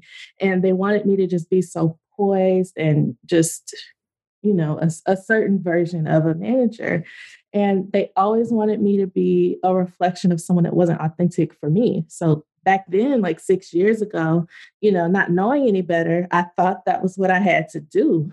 But I started seeing Angela Rye pop up on NPR and CNN and on her podcast, Online, and on The Breakfast Club. And I was watching her like shoot clapback after clapback, and she was bringing facts and truth to the table. And like for her, she was probably just doing her job. But for me, I saw a Black woman who was authentic and professional and genuine without conforming to the whitewashed version of what people wanted her to be. So, over the years, Angela Rye has made politics like fun and interesting to a new generation of followers while she, served as an executive director to the Congressional Black Caucus, also goals, and as a correspondent to, like I said, CNN and NPR. So I don't want to be a fangirl or, just like have a groupie moment over here. But like, if I ever meet her, I'm fainting on sight. So, but seriously though, whenever I get ready for a presentation or if I have a client meeting or a speech at work, I listen to, one of Angela Rye's speeches or, one of her segments on CNN because her delivery just inspires me so much. It's like the way athletes listen to hype music when they get ready for a big game. I listen to Angela Rye because she's just so inspiring to me, so much that like even my boss will tell me like, go do your Angela Rye and like, go get them. So even my boss knows that like Angela Rye is just goals for me. And I think that I've been able to become confident in who I am professionally, partly thanks to Queen Angela Rye and partly thanks to her petty antics because she be throwing mad shade on CNN and I'm here for it. So that's the Black woman that I want to honor because she's just amazing in every sort of the word. I'm going to have to go and don't shoot me down, but I'm going to have to go and see what Angela Rye is up to. I will send you clips, sis. Girl. I got you. I got you. Yes. And you won't be disappointed, Nalita. You will not be disappointed. You'll be like, girl, get them. Because she owns the room and she stands her ground. Yes. Yeah. It's to Simone have Sanders such an impact on you. Simone Sanders. Y'all send me this in the group chat. Yes, we'll do. Got you. So for me, the woman I have chosen to pay tribute to for this year's Women History Month is none other than my mom. Her name is Annie. And what she has done for me and each one of her children is that she has imparted in each of us the spirit of compassion and willingness to help others with no expectation for anything in return. She doesn't run around bragging about what she has, and a gift given to her could quickly be turned around and given to someone else in need. If she sees their need, she's quick to reciprocate. So for me, she's the biblical definition of love. Whenever I think of love, I see a reflection of it in her. She's patient. She's kind.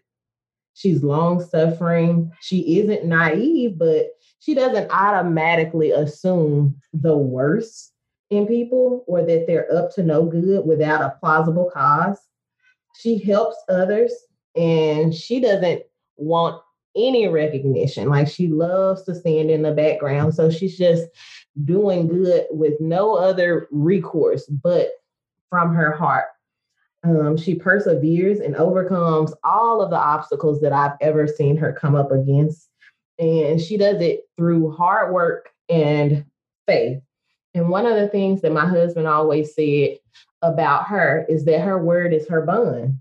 If she says something, you can trust and believe that she's coming through for you. She's going to get it done.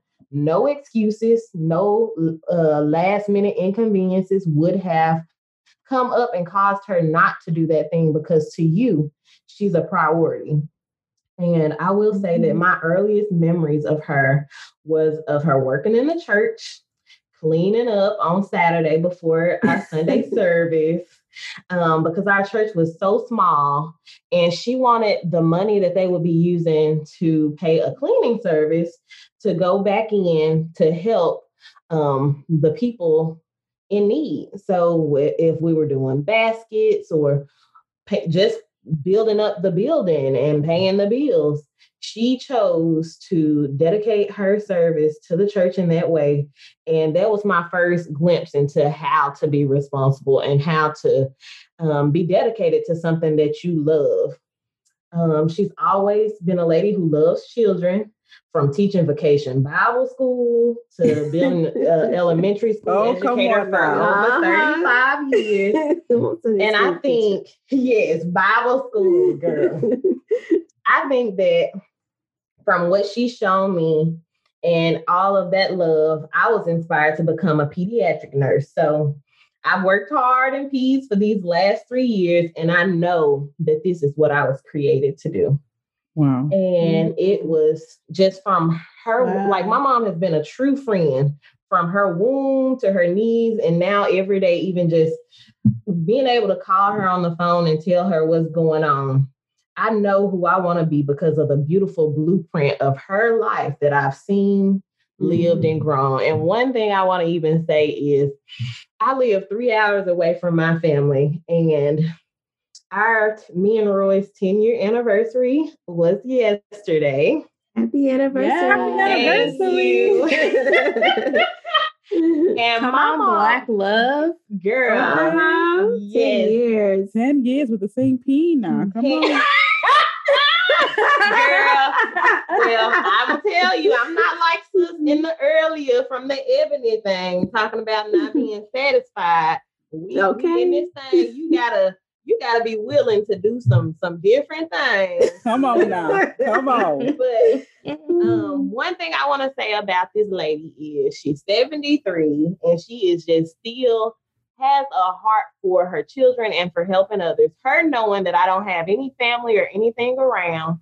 I told her like yesterday that I scheduled a couples massage for this coming up week. And she was like, okay, well, give me a room and I'm gonna be up there so I can keep my grandbaby. So she's getting on the road and driving me. That was nice. Make sure that we have time to further deepen our bond. And I just know that her spirit will forever live on in me, these life lessons and hopes and dreams, long after her, from the many lives that she has impacted, with her special gifts will forever be a part of who I am. And so today, this month, this year, and forevermore, I honor my mom, Annie. Thank you, Mom. That was beautiful, Nalita. Yeah, sure. and Caroline and Alexis, you all gave beautiful tributes as well. So you all know, but I don't know if all my listeners know that I'm originally from Fort Myers, Florida, also known as Lee County.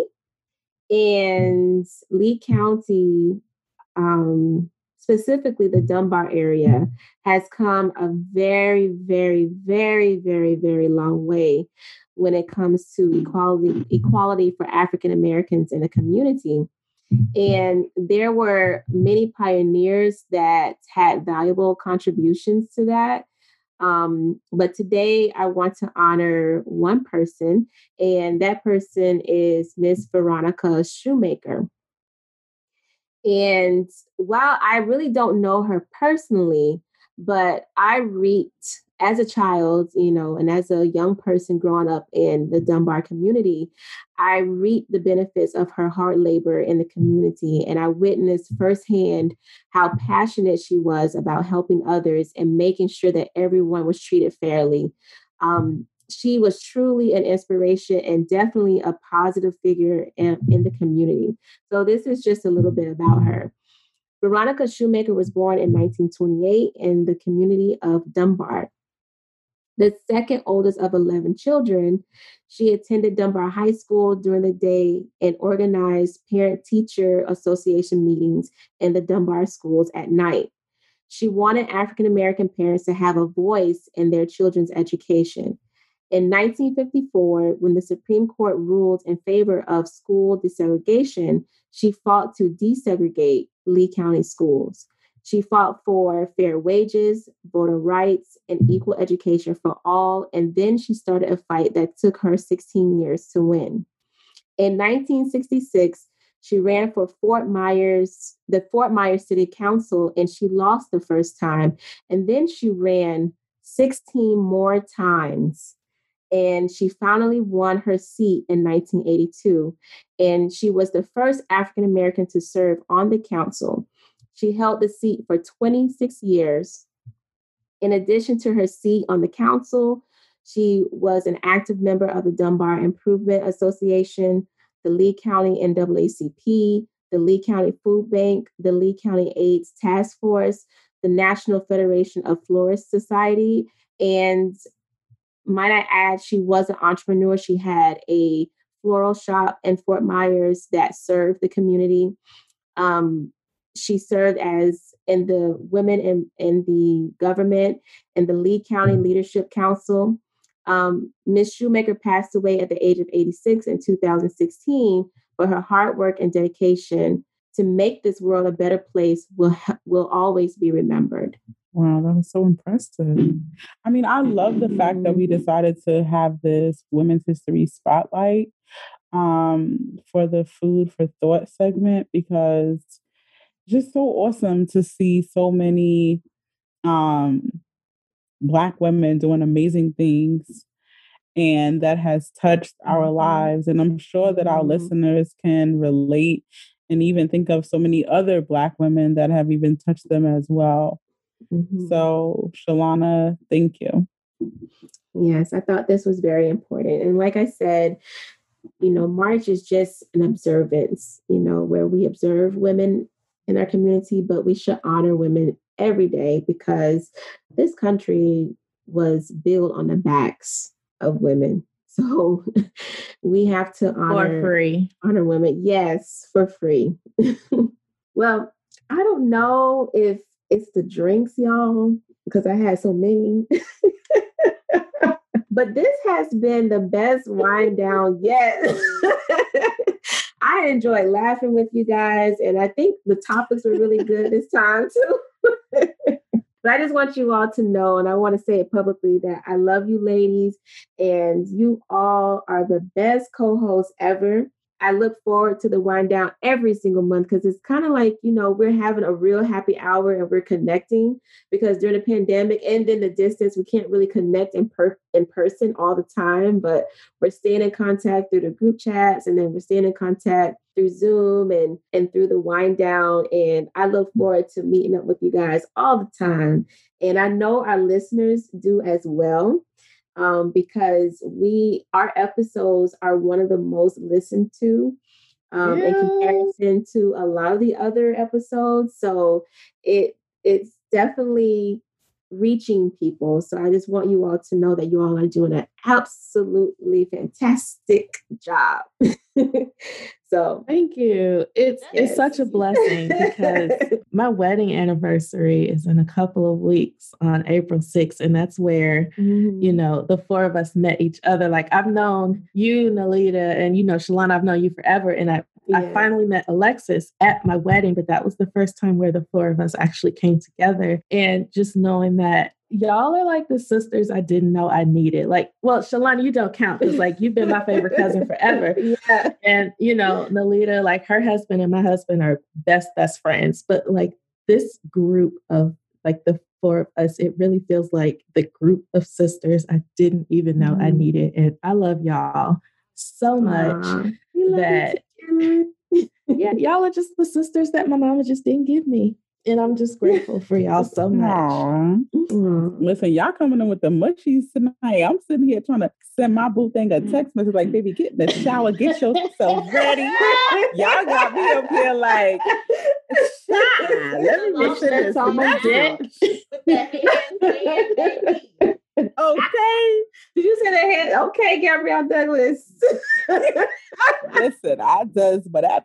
But no, I just really want to say thank you, to Caroline for even opening up and letting me, in your space. And I'm looking forward to us continuing and even traveling together, because that's how this all started too, that we were going to start this traveling friends group, and then the pandemic hit, so I'm hoping that, but I think I don't want to say that it's messed up everything for me, because my life has truly changed within the things I wasn't expecting to happen to me during the pandemic. So I feel like I need to write a book about these things that has happened to me, because it wasn't all negative.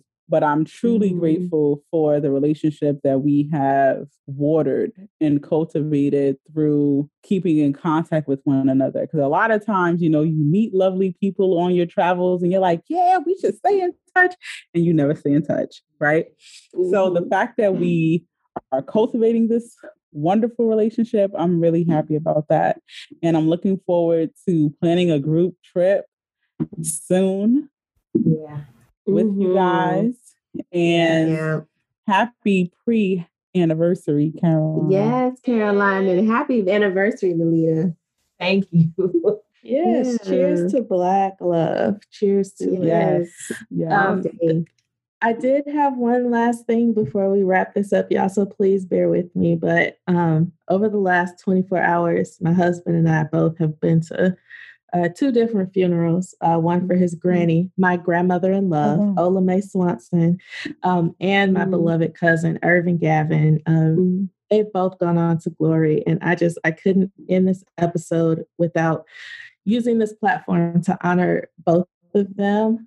Granny Ola Mae, who just lived her life unapologetically and full of passion and wine and faith, but she lived 89 beautiful years on this earth. And I hope that I live to see the day where my family and my grandchildren and great-grandchildren can celebrate me the way that they celebrated her yesterday. And, the way that our family talked about Irving this afternoon was just incredible. And yes, he was taken from us way too soon, but y'all should have heard Shalonna singing on that virtual funeral. Y'all, she sounded angelic. Okay, your girl was over here having chills, but I couldn't let this episode end without, thanking God for just gracing us with those 2 beautiful souls for the short time that Irving was with us and for the life of, Granny Ola Mae. And so I wanted to take a minute to just recognize the 2 of them before we end. Yeah. Thank you, Caroline. Yeah. Before we end too, I want to give Shalonna her flowers for starting this podcast and keeping our group in close contact, just so we can have this wind down and unwind over these crazy topics of the news, but just having a sisterhood bond. It's been a real good time just being able to come to you guys and talk about the stuff that's going on and let some of this other stress melt away. So I am very grateful for you ladies. Clearly, we don't want to get off this hill. We sure don't. Okay. But in the spirit of gratefulness, we are grateful to our listeners. Thank you so much. Thank you so much for tuning in every month and listening to the Wind Down. I hope you enjoyed this segment because I sure definitely enjoyed recording it. And that is a wrap.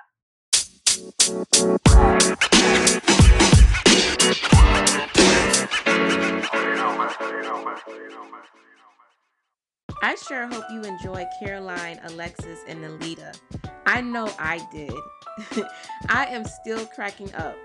If you enjoyed this episode, you are in luck because this will be a recurring segment of the Eavesdrop featuring the same guest. Join us every last Monday of the month for the Wind Down After 5 segment of the Eavesdrop. If there is something in the media that you find interesting and would like for it to be featured on the show, as always, you can hit me up on IG at @TheRealEavesdrop_podcast or at Dr. Shalonna Battle @gmail.com. Until the next podcast episode, be well, be whole, and be blessed. Bye.